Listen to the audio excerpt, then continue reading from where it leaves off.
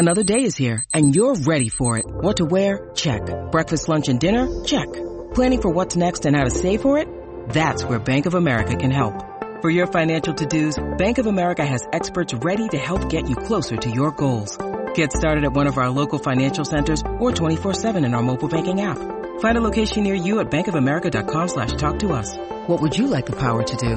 Mobile banking requires downloading the app and is only available for select devices. Message and data rates may apply. Bank of America N.A., member FDIC.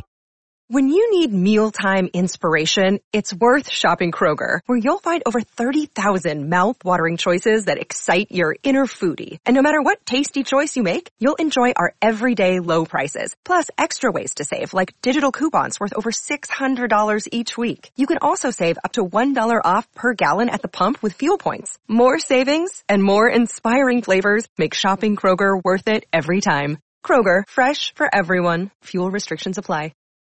Think you know the Brooks Ghost? Think again. Introducing the all-new, better-than-ever Ghost 16. Now with nitrogen-infused cushioning for lightweight, supreme softness that feels good every step, every street, every single day. So go ahead. Take your daily joyride in the all-new nitrogen-infused Ghost 16. It'll turn your everyday miles into everyday endorphins. Let's run there. Head to brooksrunning.com to learn more. I'm Franny Benali, and you're listening to In That Number. Then they lift one over the top for Danny Ings. He's in the box. Oh, onto his left foot. Brilliant. Oh, it's a fantastic goal from Danny Ings. He's done it again.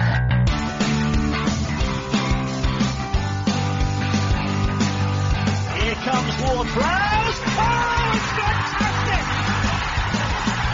Another moment of genius from James Ward-Prowse to give Southampton the lead.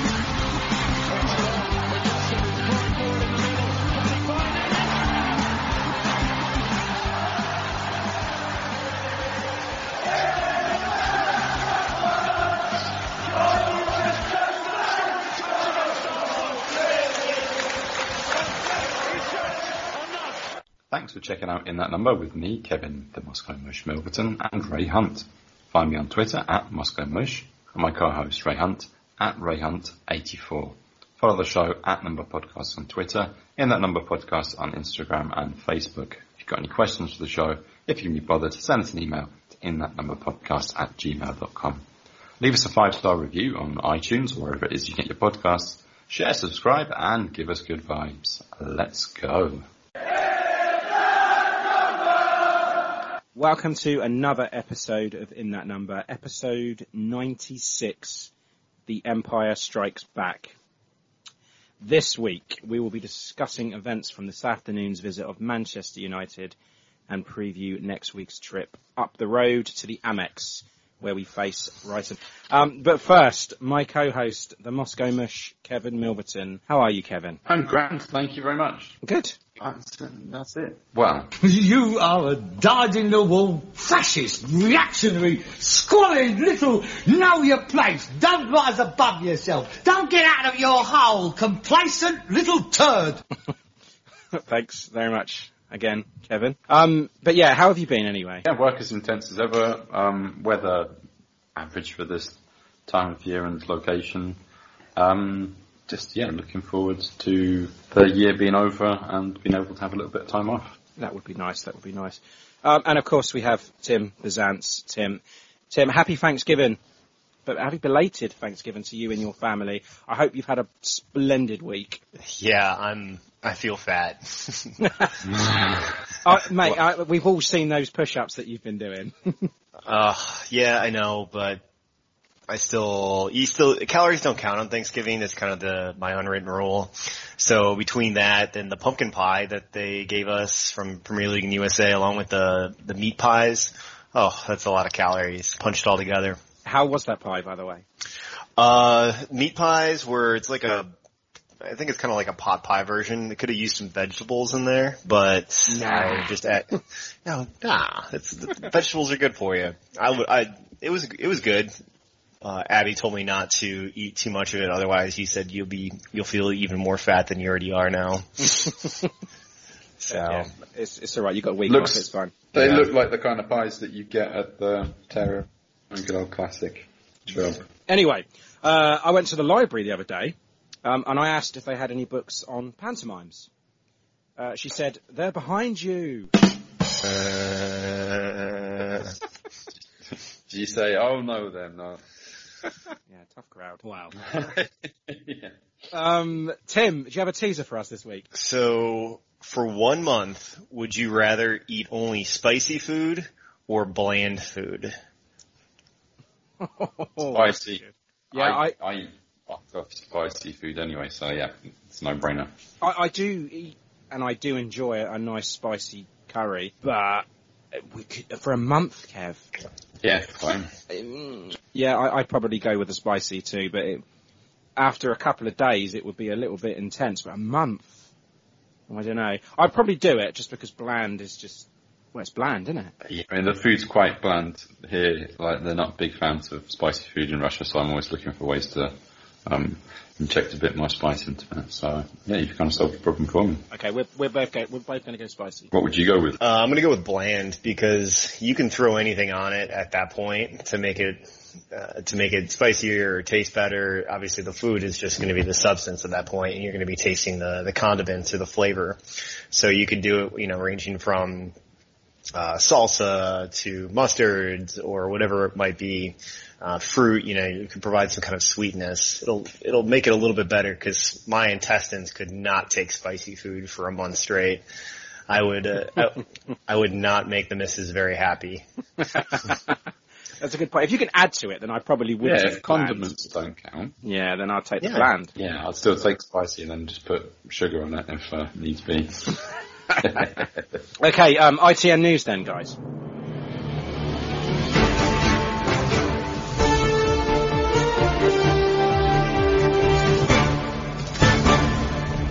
This is ITN in that number news. Okay, the latest on fans being allowed back into St Mary's.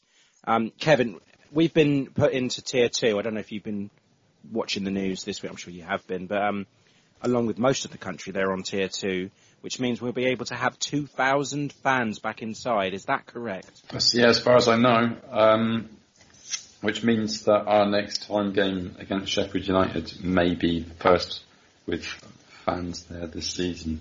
Although, a few days later there's going to be a review, so it could be put down a tier or even put up. So it could be upgrade, because I mean we went into the lockdown on Tier 1 and we've gone out Tier 2, so I mean I'm hoping it is going to go up to 4,000, which would be nice. And those festive fixtures have been confirmed. We have 6 games around the festive period: Brighton, Arsenal, Fulham, Sheffield United, Man City, and then we see out the year to West Ham. All of which will be broadcast live and no pay-per-view. 3 on Sky, 3 on Amazon, I believe. The Boxing Day clash with Fulham will be on at 3 p.m. on Sky Sports. So that is Brighton next on Monday the 7th on Sky. That's an 8 p.m. kickoff. 8 p.m. kickoff, you're right, yeah, Monday night, yeah. And then Sunday the 13th, a 12 p.m. kickoff against Sheffield United at home on Sky. Wednesday the 16th will be Arsenal away. 6 p.m. kickoff, that's on Prime. Manchester City at home on the 19th, a 3 p.m. kickoff on, I think that's on Prime as well. And then Boxing Day, Fulham away, 3 p.m. Sky. So yeah, lots of broadcast time's been changed because of that. Dan Rose of The Echo wrote an interesting article, or a good article I would say, on Friday on Ralph's ambition for this club and his desires for us to reach Europe. It made me feel quite happy because I think Ralph will only leave if he achieves those goals. You know, he's an ambitious guy anyway, and I honestly feel that he loves it here. And even if he was offered a lucrative deal at United, say, I'd like to think that he'd turn it down until he's achieved all that he can here. I truly believe that. I mean, he has said that there's something special about Southampton. But of course, unless the board won't match his ambitions and he decides to leave himself, then that's fine. But yeah, check out that article if you can. It was a nice read. Ralph has also been vocal in discussing contracts over Ings and Bertrand.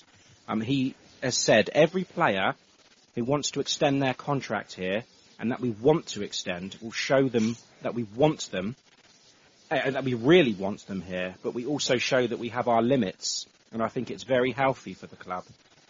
So I really hope he's not talking about negotiations over Ings here, because if there is an offer on the table for him and he's holding out for more, is that what he means about limits? It might just be money, considering the cash flow problems we've got without gate seeds, and that some of them might have to, well, if not take a pay cut, maybe not get the pay rise that they're expecting.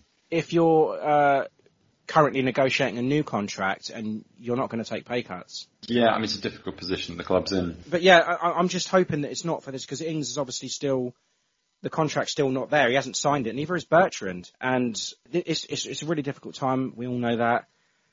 There's a takeover with the club, which is what I mentioned earlier about, like, I hope the takeover's not affecting anything that regarding contract renewals. Danny wants to be here, doesn't he? Of course. I mean, you don't see him going anywhere else. Is he going to warm the bench for Pep Guardiola? Or but has the board said to Ralph that we can only re-sign Danny if you offer him this? And if Danny's rejected it, I'm just worried that this limit thing that come up, that we've only got a limit to go to, and he's not willing to budge on. I'm only speculating, of course, but this is just what I read from it.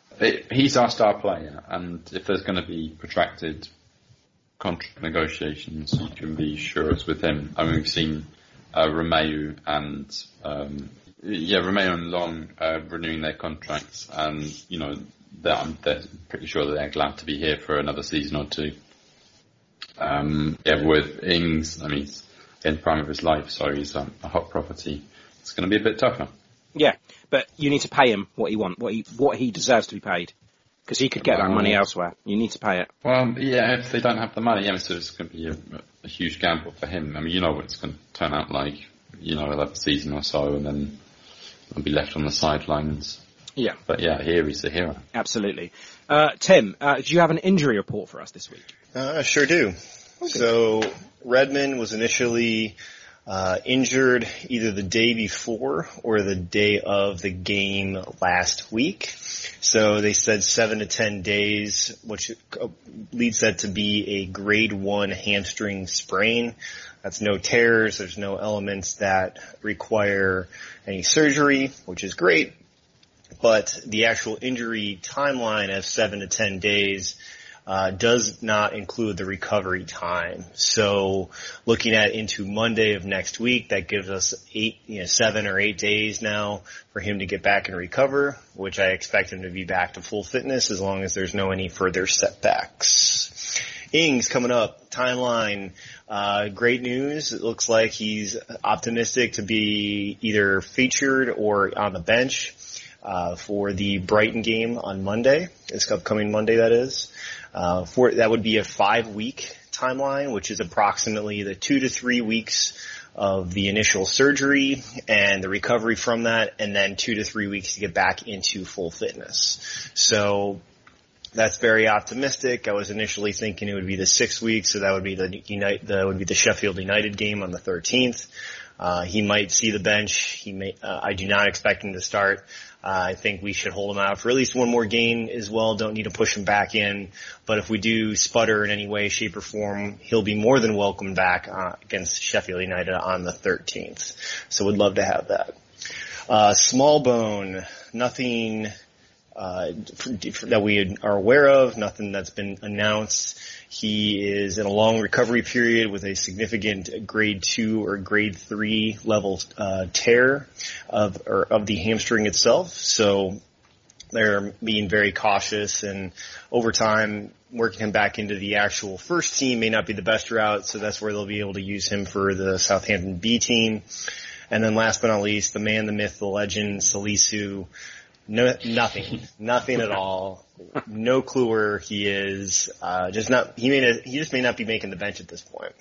So we'll go from there and find out. But if Vestergaard or somebody else has an injury or ailment, definitely expect him coming up. And if he's not coming up, then something significantly still is wrong that the club should be very more open about and let us know what's going on. As for Danny Ings, yeah, he's back in individual training, isn't he? And I mean, me and Kev had a chat on text today about when he's going to be back. And you said this as well, didn't you, Kev? You said that he could be possibly on the bench for the Brighton game, which would be nice to see him, and hopefully back for the Sheffield United one. That'd be nice for the, the return of the fans, return of the king. So it would be nice to see him back there. Yeah, I think there's no rush to bring him in for that Brighton game. I think we'll probably be able to do well without him. Having him on the bench as an option would be nice against Sheffield United. But yeah, I think the Arsenal game, that's going to be a big one, and it's only a few days after the home game against Sheffield United, so that would make sense. Yeah. Okay then, the heartbreak of the Manchester United game at home.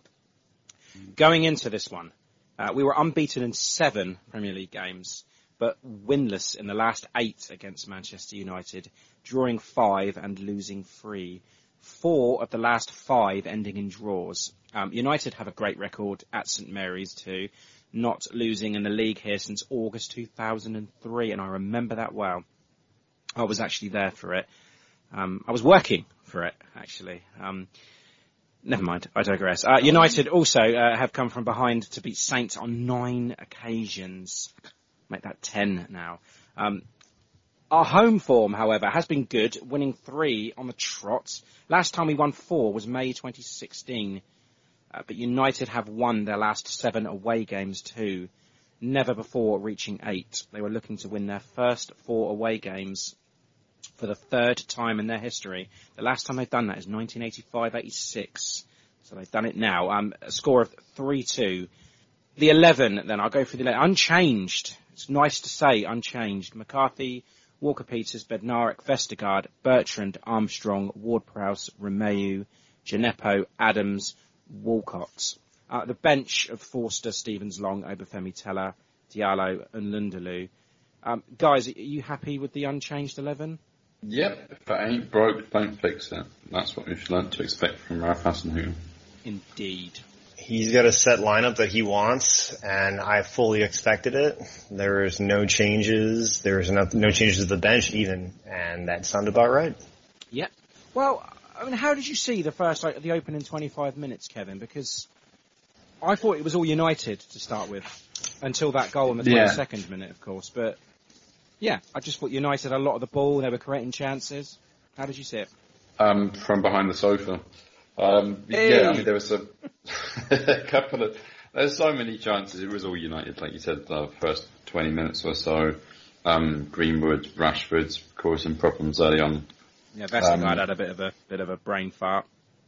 He worked side of McCarthy as well. I mean, he was looking really ropey. I don't know what he was thinking. But yeah, Greenwood managed to hit it into the side netting. Mm. And then, Fernandes with a great chance. Just went wide of the post, didn't it? Yeah. Yeah, just wide. So, I don't know. Shit myself, to be honest. And they had a couple of corners in quick succession, managed to clear them. And I think we sort of grew into it after that. Oh, certainly grew into it. James Ward-Prowse picked up an early booking as well for a late challenge on Van der Beek. But, Tim, as Kev said, it was all United the first 20 minutes, but the 22-minute mark, the goal, totally against the run of play, I thought. So it came from a corner. It was an actual fantastic delivery from James Ward-Prowse. It caused United all sorts of problems. Yeah, it was the same set play and setup. Well, number one, that they played throughout the entire game, but two is that the goal that they scored with Obafemi, to put it in the last, put the goal in the last, like the 95th minute when they played him during the lockdown period. If it ain't broke, don't fix it. Yeah, so they just threw it in there. Ward-Prowse threw a fantastic ball in, and just complete beauty itself. Bednarek hit the flick in.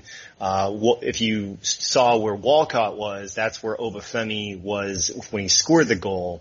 So that's what triggered it to me in the setup, throwing 5 men up front, 5 big men, that is. You've got Romeu, you've got Vestergaard, you've got Bednarek, Walcott, and Adams. It was good. I loved it. Loved every second of it. It was more great execution on our end than it was bad defense on their end. There's just not much you can do. Having Rashford and Telles on the near post, it was maybe a little bit criminal. That's what I was going to say, Kev. It's like, Rashford on Bednarek there as well. It's like, what? Surely you need to get a centre-back on him there. A big-bodied guy that knows what he's doing to defend. Surely. Do United have one of those? They got Maguire and Lindelof. Do United have one of those? Question still stands. Yeah, but I mean, if I would have been Solskjaer, I'd have been happy sticking one of those on Bednarek. Yeah, sure. But as Tim said, a fantastic delivery. And you can't blame De Gea for that. It was just a fantastic delivery and a fantastic little flick. Just nothing you can do about that. But, well, Rashford, I suppose, could have done better. But and Tim, after the goal went in, Saints just seemed to be, they just picked it up. They were fantastic. It was just like, you talk about confidence. Kyle Walker-Peters at the post. The ball was certainly in United's half a hell of a lot more than it was in ours. Absolutely. With the 27-minute mark, the KWP shot the post, it deflected off. I think it was Telles as he almost went through. I've got on here, it was the 29th or 30-minute, Gineppo had some twinkle toe action like he has out there sometimes in the edge of the 18, where he's just dancing around, trying to go around Wan-Bissaka, which looked really good. And then, on the 31st minute, though, McCarthy had that big mistake where he threw the ball straight up the front, and then he comes back through and makes 3 fantastic saves. So 1 was obviously the initial shot, 2 was as he dove to the right, and then 3 was this little extra stretch with his left arm, and the elbow touched it, getting just above Bruno Fernandes to make it 3 fantastic saves there, and made himself look good. And he probably put himself in on his fantasy Premier League team, so he wanted those extra save points. Yeah, I think Saints were just dominating possession at that point, and I think he wanted something to do, to be honest. I think Matt Markstone said it. He said it was like, on his Instagram page, he said it was something, this just epitomises McCarthy in 7 seconds. His distribution, poor, but then his shot stopping, just top notch save from Fernandes. And it was shades of that Dendoncker shot from last week as well. And like you say, in his fantasy football, just keeping his save percentage up, that's all. It was just no need to panic.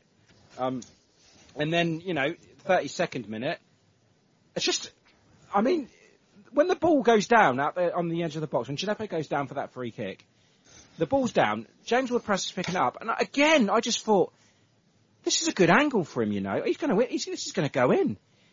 Unless David De Gea makes a fantastic save, this is going to go in. And he's done it again. He almost did make a fantastic save. I managed to get disappointed before getting elated. Because he does get a hand to it, doesn't it? But he does. He gets a knee to the post as well. Yeah. Which takes him out pretty much. But, just pushing it into the side netting instead of pushing it back out. And, oh my God, just the sheer elation. And you think at half-time, that twat that he takes to the knee, taking him off, you think that things are going Saints' way. Yeah. Oh God. But yeah, the free kick, Tim, just superb again. Another one to add to the ever-growing list. And, and again, from there, from being 2-0 up, it could have been more. Because Gineppo had an effort saved as well. Armstrong messed up that rebound as well. And it could have been embarrassing for United at half-time. Yeah, De Gea definitely looked like he was injured there. He was hobbling around that entire half, and it looked good for us, outside of the only thing that was really bad, what came about was me trying to eat that meat pie. I didn't realize it was crumbling all over my hands when I'm trying to eat it. Got that written down in the 35th minute, but beyond that, we looked great. Initially, but we looked exposed, but they cleaned it up. Romeo, I've just got a big old smiley face here. JWP bossing it in. And Gineppo just with his attack, but it was also his positioning has been better. I don't think his defense is fantastic, but but by getting in the positions, it can definitely disrupt any attack, because it was very unique because they were playing a 4-2-1-2-1-2. Diamond-shaped midfield, yeah. Yeah, a diamond-shaped midfield, so the width is exposed. So for us, we're just trying to figure that out, and that's the only team that plays a diamond midfield, and they were able to bounce around it and figure out the triangle passing through each of the avenues, which was great. The one thing though that did take away was the long stretch passing through the middle, where the Vestergaard balls can really go through.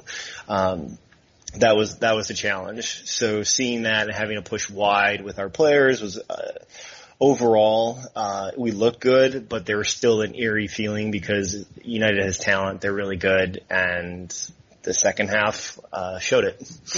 But yeah, half time, 2-0. You're absolutely elated, as you said, Kev. Like possession-wise, 53% to their 46. The shots 4 to their 6. 3 on target for us, 2 for them.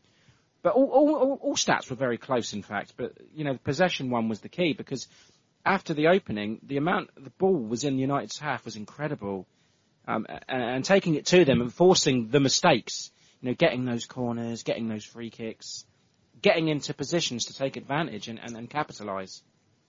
United couldn't deal with it. Just getting in those niggly fouls that we seem to like to do recently to break up the play. So 7 fouls are given to us. Only 1 yellow card, but we were playing a little bit dirty, to be honest, and I kind of like that.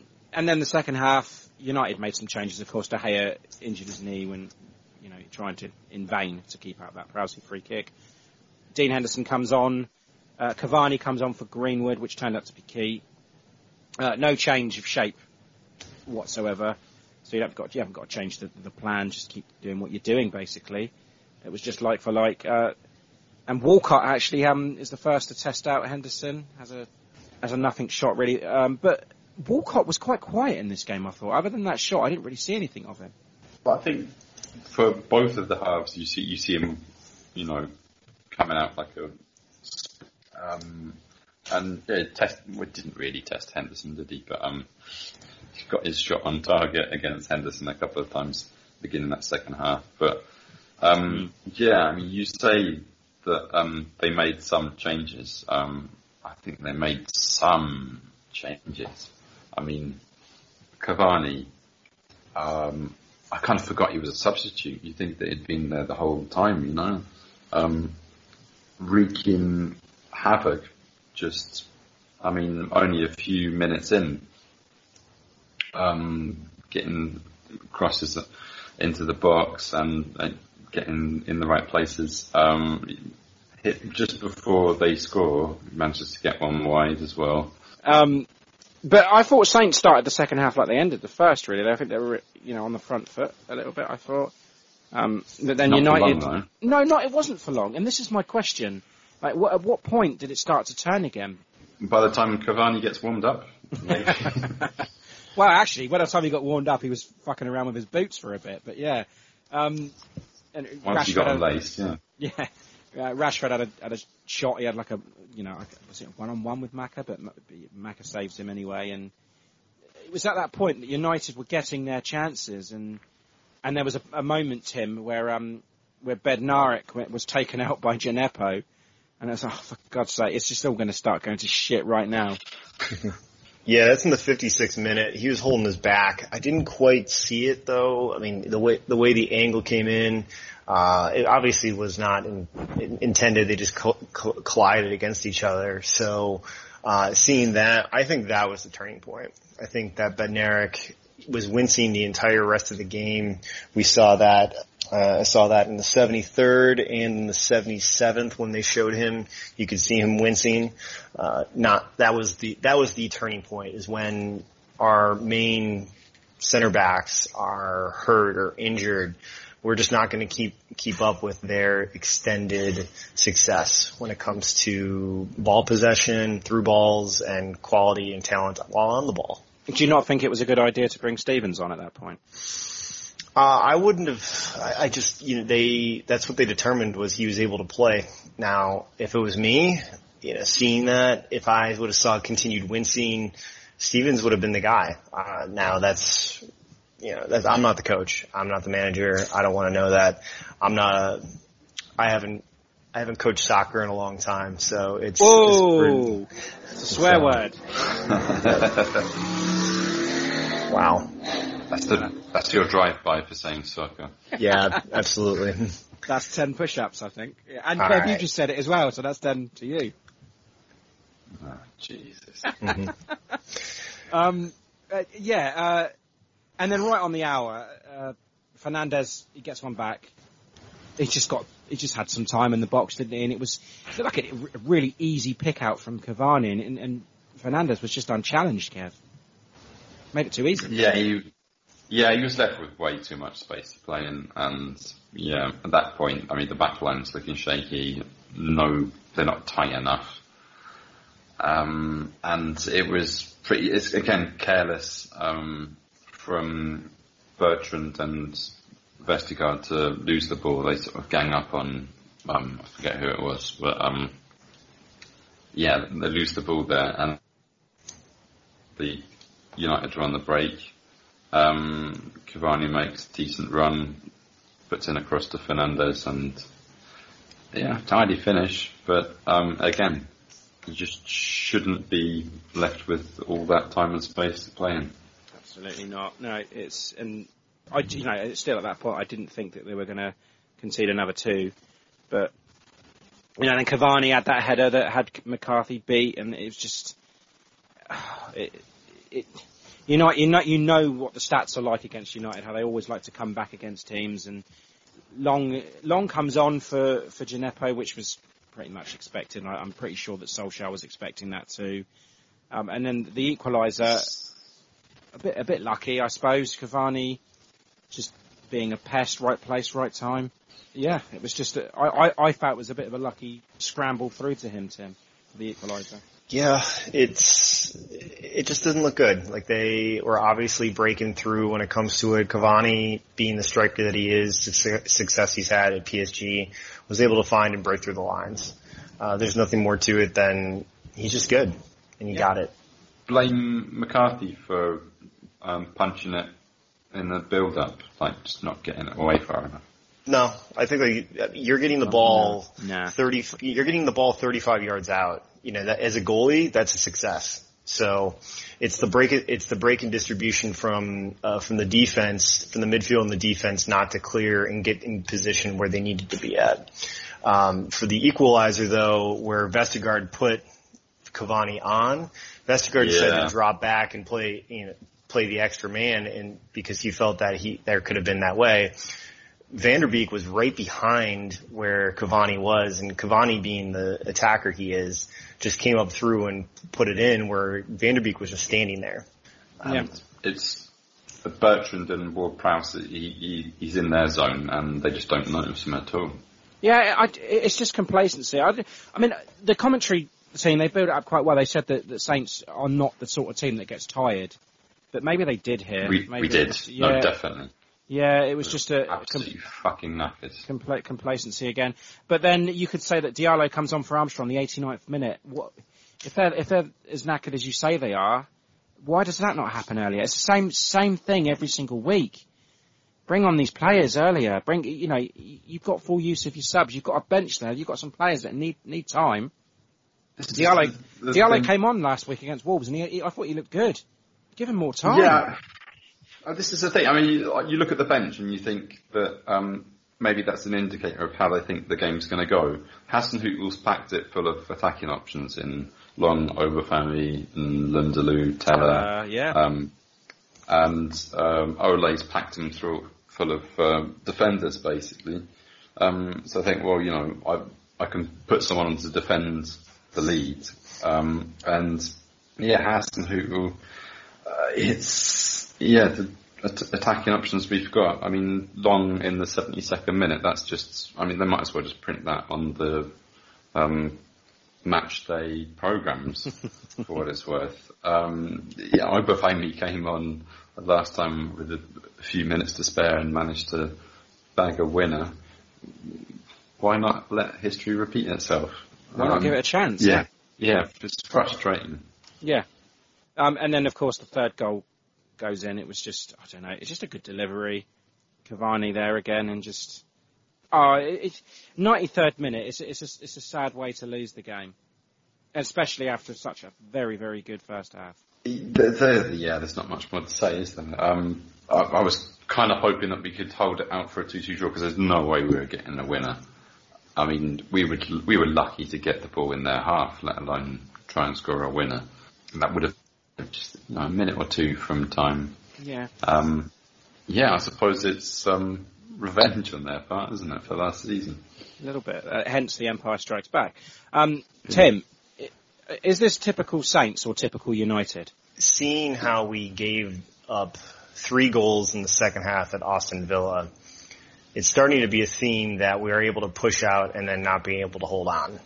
So United being able to scrape by and do whatever, that's expected, that we know that. But for us to have this to go against us, that's a problem. And if we can't be able to consistently play throughout the entire game, we played a game of 40 minutes or 60 minutes here, depending on whatever game it might be. We need to put together a full string of games. And so this upcoming matchup against Brighton and Sheffield United, if we can get that back and get back that rhythm, I want this to be a one-off. I don't want this to be consistent. And unfortunately, I'm scared that it could be. Yeah. I think that is typical Saints, isn't it, that we're kind of used to from the last few seasons. But for it to be typical United, that third goal has to be a penalty. Other than that, I think that's pretty much right. Saints had a free kick, right, at 2-2 in stoppage time. Bertrand passes it back. 18 seconds later, we're picking the ball out of our net. That's the problem. They don't know how to close games out, do they? I mean, there's that stat that always seems to rear its ugly head that we have dropped the most points from winning positions, blah, blah, blah. And when it popped up, I thought to myself, hang on, that's not quite fair because we've been doing just fine lately, thank you very much. We're hardly in positions to drop points now. But it has happened again. And West Ham have jumped ahead of us in that stat. So we've got 25 points. Yeah. It's still not nice company to be in though, Kevin, that's my point. And, and as I said at the start of the show, we're close to getting back to St Mary's and we start fucking losing again and it's just like, oh God, can I opt out now? Is there anything else you guys want to add on this game? I'm just disappointed. I don't want this to become a central theme. We're holding on, whether it be fitness or just not being able to find the right rhythm. We look good for significant portions of this game. We got dominated in many more portions of the game than we did look good. Overall, we can't just rely on a Ward-Prowse banger to be able to hit that in. Oh man, those are so pretty though. We need to rely on it. It's a full team effort, and there was definitely some changes there that needed to be done, and they weren't, and we're paying the price for it now. Kevin, one thing I do want to ask you actually. You mentioned last week about Gineppo that you were very frustrated with him. What are your thoughts on him? This time around, and will Redmond, when he becomes available, does he come straight back in? Difficult question, isn't it? I mean, I was maybe a little bit more impressed with him this time, but I think there were a couple of occasions where he just took one, he's got all those flair moves in getting past defenders, and then he just takes one little touch too much, and then he's at the goal line, and there's nothing he can do with it but shank it into a defender. Some bright that sparks, happened on a couple of occasions, but no, you're definitely some bright sparks. I thought he was much better this time round, but as the game wore on, I think Prowse and Romano they had real trouble dealing with Fernandes, and I think everybody United does, to be fair, yeah. But I mean, sort of towards the end of that first half, we were kind of dealing with them fine, just getting the ball around them. But United started to get a bit more physical and pile on the pressure, and by about 70 minutes we were just so fucking knackered that I was kind of expecting a winner to come from them. Looking at the stats at the end of the game, the possession then was very, very close. 50.2% in our favour to 49.8%. Very, very close. Shots 10 to 15 in their favour. 5 shots on target to their 6. This is a key stat that got me. The clear-cut chances. 0 to us, 4 to them. You take the set pieces out of this, and we didn't create anything. There was that one, a couple of chances that we had. The Shea Adams swivel turn shot that went wide. But other than that, we didn't really create anything other than those set pieces. The XG was 3 for United and 0.4 for us. There you go. So that's just showing no clear-cut chances. Yeah, just nothing. And that's where Danny Ings comes into play. We're missing him. And big this was an opportunity for him to make a bigger difference, and he wasn't there to do so. And as fans are not going to slate Theo because it's Theo Walcott, I just thought he was a bit invisible in this game. I didn't see anything of him. And if Danny was in the game, he would have found a way to find the ball. And that's just how important that guy is. Just one stat that jumped out at me is that by the end of the match they'd matched us for fouls on 12. Yeah, a lot of the stats were really pretty close, weren't they? But the fouls, yeah. But I mean, the first half it was all us making the fouls, but yeah, chippy. They definitely got more physical, yeah. Get stuck in, yeah. Maybe that was a key as well, Kevin. Yeah, good point. I think so. Man of the match, guys. Yeah, it's easy. It's Ward-Prowse. He's the only player on the team who did something amazing or exceptional or even highly successful. And 2 of his set piece balls are world class, which is great. It's crazy to think about in Southampton, a player being truly world class, but those are, and they're top. You can argue if he's the top in the world or if he's, but I'm pretty sure everyone would say he's top in the Premier League at this point. So it's got to be him for his assists, his consistent running and consistent play, and then just one gorgeous ball over the top. So that's 3 penalty kicks in the year, free kicks in the year. All in all, thank you, JWP. Yep. Yeah, I think everything good that came out of this game came from his right foot. So he gets it for me also. And interesting to see as well on Sky Sports, Kevin, I don't know if you're watching the same broadcast, but Roy Keane said that his free kicks were among the best in Europe at the moment. So, and the way that he delivers a ball. So that was really nice coming from Roy Keane. And yeah, that's 9 free kicks that he's got in the Premier League now. Do you think he's gonna catch David Beckham? Do you think? That's a big ask, isn't it? It's about 18, isn't it? 18 for Beckham, yeah. But he's still young. He's got time on his side, and they win a lot of free kicks. So. I'm going to have to... I mean, I don't think he had a perfect game, but, I mean, just on that free kick alone, fuck me, yeah, I'm going to have to give it to Prowsey as well. Woo, full house. Just can't wait to get on the road again. The long and winding road. I'm back on the road again. It's going away. I'm on the road again. We're on the road. Falmouth Stadium, known for sponsorship purposes as the American Express Community Stadium. Okay, so we travel to the Amex on Monday night, Monday the 7th of December, 8 p.m. kickoff, live on Sky, to face off against Brighton and Hove Albion. Guys, they've struggled a bit this season, haven't they? They've only picked up their second win last week at Villa. The other coming back at the end of September against Newcastle, and both wins away from home, losing so far at home to Chelsea, Man United, and drawing with West Brom and Burnley. Probably not in the position that they'd hoped they'd be in. And I think I predicted them to get relegated this season. I can't really remember. I have to look at my notes again. But yeah, I'm not so sure they will get relegated. But yeah, I think they'll be okay. They beat the guys up the road, didn't they, in the EFL Cup? I can't say that P word, but yeah, they knocked them out of the EFL Cup. So a little bit of respect for them for that. But Kev, what do you make of Brighton this season? I'd say they're definitely in a relegation battle. With that 1-1 draw against Liverpool, I mean, Klopp is going to moan about it. I think they played well, but considering who they're up against, definitely lucky to come away with a point. Maybe they can turn it around, but I think, there's 5 candidates for relegation this season, and Brighton are one of them. Mope missing a penalty. Wanker. I don't know, something just made me incredibly happy inside seeing that. I wanted the keeper to do his little crying celebration in front of him. Bursting with talent, are there? And disappointing to come away with the draw last season. Yes. We've got to be the better team. Is Welbeck going to be in the team? I hope so. You hope so? Well, he's not going to do anything, is he? I don't think we're going to be worried about Danny Welbeck. No.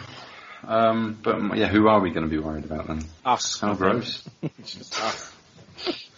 Tim, what do you make of Brighton? Them playing Liverpool, and I watched the entire game just because I wanted to see how it went. Maupay, whatever he did, everything he did on that pitch was wrong.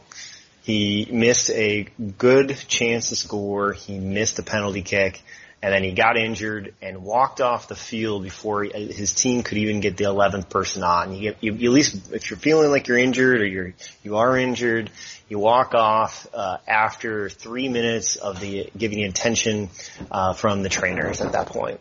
He is all attitude there, and I do not expect him to be anywhere near the squad for the next game. Seeing that, they have some good talent. They have some good skill, but I don't see them as a massive threat.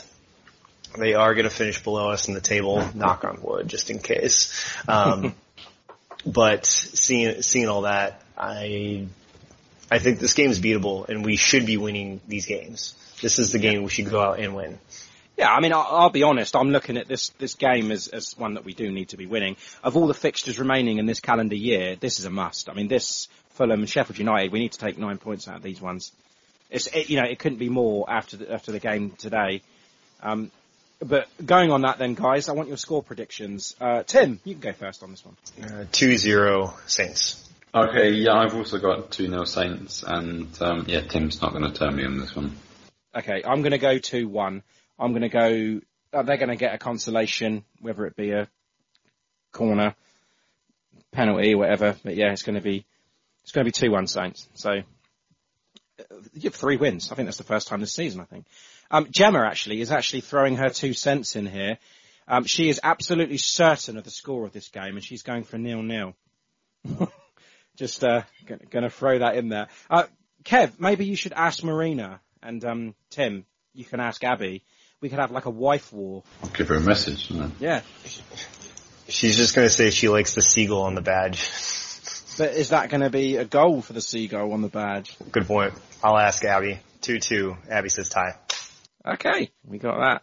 And Marina is going with... That beautiful Mrs. Mush says 3-1 Saints. Oh, I like it. I think that's about it, Tim. I think that is it for this week, yes. Yes, it is. Excellent. Thank you once again for your expertise. Happy to be here. Thank you, guys. This week we have Together BHA podcast host Joshua Goldsmith in our away end. Oh, my goodness. In our away end. So I'll hand you over to him right now. Hi, Josh. Welcome back to In That Number. Can you start off by giving us your thoughts on Brighton's season so far? My thoughts on the season so far is that actually Albion have done a lot of good work. We are continuing to play better than our results suggest, but we're starting to put more points on the tally. So this time last year, with the games we had played, if you match them like for like, we're actually 5 points better off in the last 10 games than we were last year. So I think we've made a lot of improvement. I think we're continuing to improve. I think that coronavirus has caused a big spanner in the works in terms of our recruitment. I think that this summer we were probably going to see a lot of outgoing and a lot of incoming. And instead of that, we had a lot of those people that we were probably planning on leaving going anyway.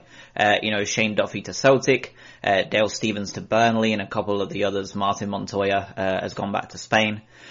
And unfortunately with COVID, we've not been willing to spend too much to bring in, big boy replacements. We're kind of relying on that youth project that we've been, put in place for almost a year, almost 12 years now. So they're starting to finally, cultivate some players, and hopefully that will be enough to get us over the line this year. And how about your thoughts on Saints this year? Are pretty much par for the course with Saints, I feel like. They are capable of beating absolutely anybody on their day. They play some good football. I'm still a big fan of James Ward-Prowse. And I think that they're gonna go, they'll be safe, of course, no worries there. And I think it's just a case of, will you go far enough, fast enough to make a European spot, or will you, remain inconsistent and just have to settle for that mid-table mediocrity that you have done for the last couple of years? Danny Ings obviously was a superb signing, but he's been injured for a little bit. I do hear he's coming back for the Albion game, but yeah, I think Saints are doing pretty well. So, it feels like they're consistently inconsistent. How do you see the game going this time? We've actually just started getting into a nice bit of form. A draw with Liverpool this weekend was huge, as you can imagine. And then, of course, we beat Villa at Villa last week as well. I'm recording this just after the Saints Manchester United game. So, Saints threw away a 2-goal lead, albeit against, obviously, one of the better sides in the league. So to me, I think it's all to play for. Like I said before, Saints can win a lot of games they shouldn't technically win, and lose games that they shouldn't be losing as well. So I think it's all to play for. The games are usually pretty entertaining between the two sides, and I think it's going to be, another one of those close run games. So it will be interesting to see what ends up happening on the day. Predicted Brighton 11. It's almost impossible these days with Graham Potter. I think it's probably going to be the same 11 as we played this week. But Tariq Lamptey will absolutely come back into the side, of course, to replace Joel Veltman, who I thought was excellent this weekend anyway, but Tariq Lamptey is, a class above. Adam Lallana will come back if he's fit. It sounds like he had a couple of issues with illness this week, so he didn't play against Liverpool. And he came on for like 8 minutes and then immediately disappeared down the tunnel at a sprint, so he must have been pretty ill. So yeah, I think that we will probably see Lallana in. I don't know if Mopai will play. He went off injured with his hamstring, so we may be missing him. But all I can say for certain is that back line will stay pretty much the same, but Lamptey will replace him and replace Veltman, and who knows what happens with the rest of the team. Potter is very, very, very tough to predict. Who's the danger man for Brighton, and is there anyone from Saints that particularly scares you? I think you need to be worried about Tariq Lamptey. He is a dangerous, dangerous player at right wing back. He is just stupidly fast. I knew he was quick when you would see him track back, but last year, or the summer, with Project Restart, I was kind of very much aware of how quick he was when he beat Jamie Vardy in a straight sprint. And if you're beating Jamie Vardy in a straight sprint, then you need to be respected for that speed. So I would say Tariq Lamptey is going to be a big worry for any team this year, as long as he stays fit and healthy, and probably Bissouma as well. With your midfield being as good as they are, for me, I'm worried about James Ward-Prowse, as always. I feel like I've said that the last couple of times we've spoken, and I will continue to be worried about James Ward-Prowse. I think he's probably the best set-piece taker in the league right now, and I think he is a very, very dangerous player. I think the job of Bissouma is going to be keeping him in his back pocket, and he has been superb so far this year. So it's going to be an interesting battle between the two of them. I think whoever wins it will probably edge the game for either side. Score prediction. I'm going to go 2-1 to the Albion. And the only reason I'm going to say it is because I think that those 2,000 fans in the stadium is going to have more of an effect than we think when the day comes. I think it might be enough to just edge us over the line. So I'm going to say 2-1 to Brighton. But like I said, I'm not saying it with too much conviction, but I'm going to say 2-1 to the Albion. Last question then, Josh. Would you rather have a Brighton tattoo on your face or a Crystal Palace tattoo on your ass?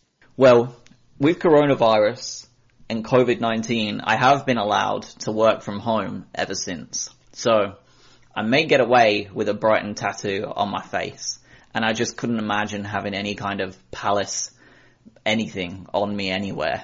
So I'm going to go Brighton tattoo on my face, because that's just, I just would rather have that than anything Palace anywhere near me. Hi, I'm Matt Letitia, and thank you for listening to In That Number. Welcome back to the extra time segment. We're going to start off with the predictions. Now, we've got two predictions to catch up on because we didn't do it on the last episode. So the Wolves game, I went for a 2-1 Wolves win. You went for a 2-1 Saints win. And Tim went for a Desmond, 2-2. A correct result, but not the score, obviously. So 2 points for Tim. Well done, Tim. Well done. So scores after the Wolves game. Me on 9, Tim on 6, and Kevin on 4. And now, Man United. I went 1-1. You went 2-2. So close, Kevin. Yeah. In a matter of seconds. I was thinking that. I was like, when it was 2-2, I was like, shit, someone had better score it. Because I don't want Kev to win. Thanks, mate. Priorities all in order. No. Obviously, that wasn't the case. But yeah, very, very close anyway. And Tim went, well, ever the optimist, I guess, went 1-0 to Saints. So yeah, scores still the same after that then. 9 to me, 6 to Tim, and 4 to you, Kevin. So close. Super 6, there's 3 rounds to catch up on, because there was midweek one as well. Round 14 was won by Terry Lubbock with 17 points, big score, which gave the overall lead to Colin Carter on 118. Round 15 went to Tom Hennigan on 15 points. Overall, Freddie grabbed the lead back from Colin, Freddie from the Ugly Inside, on 129. Colin Carter then dropped to third. So all very close. Round 16 was yesterday, of course. Michael Etheridge, 9 points. And the overall, Freddie and Bradley Lloyd have a joint lead of 113. All very, very, very close now. Fantasy football, Kevin. I'm on 34 points at the moment. Still got a couple of Villa players to come in, and Arsenal as well. But in the Podcasters League, despite my team name change, I noticed. Still, languishing at the bottom. Yeah, Mitrovic from Southampton Delivery's very own Matt Markstone, still at the top provisionally, and it's looking pretty much the same in that number podcast league. Pookie, Sensational from Stephen McCullough, and Tony Rashitsky's main Saints top 3. Although can I just jump in quickly? Because Mitrovic has scored 41 points this week at the top of our Podcasters League. And second place, Mikey, has got 31. I'm in third place, and I've scored 52 points this week. And I still have Grealish against West Ham. A couple of new entrants in the top 10 that I wanted to mention. Laura Maratzing's taking the test. Arthur Lomax with AJL FC. There you go. Well done. But obviously that's going to be subject to change because there's still games playing at the moment, and a lot of points still to add on. So we'll keep you up to date with all that. It's been a while since we've done the chant challenge. I've got one into the ring. Diallo, he's been playing, but he doesn't have a chant. Nope. And at the moment, there's no fans in there to shout anything, and when they're back, they might not be allowed to shout anything. But then I imagine you could pre-record it and then just bang it out through a loudspeaker or something. But anyway, I've got one to throw into the ring. And it's going to have to be a short one, seeing as that he only plays for about 20 seconds. Well, I've got a very short chant just to start us off, right? Okay, how about this? Diallo, oh, Diallo, oh, his brother's at PSG, he fucking hates Pompey. Diallo, and so on. That's good. Are you using that as your chant? We can see if we can do better than that. Yeah, but I also want to add that you've said that P word twice now, so 20 push-ups for you this week. Jesus. Yeah. Okay, that is a punishment for me. It's not for Tim. We need to Yeah, we do need to give him severer punishment. Okay, Russian phrase, Kevin? Yeah, what do you want to go with this time? Yeah, can we go with The Empire Strikes Back? Oh, Jesus. Okay. Or Cavani or something? Well, Cavani, unsurprisingly. Is Cavani? I meant something to do with Cavani, obviously, Kevin. Don't get smart with me. It never switches off. Империя наносит ответный удар. Imperia nanosit ni... Oh, God, I've lost it. Odvetni udar. Imperia nanosit odvetni udar. Империя наносит ответный удар. It's like a foreign language to me, Kev. Yes. It's a strike not only as in a punch or a military attack, but also in football as well. Ah. Udar Paparotum is, shot on target. Excellent. Okay, I think that is about it for this week. Yes, so that'll be Monday the 7th of December. So until then, up the Saints. Up the Saints.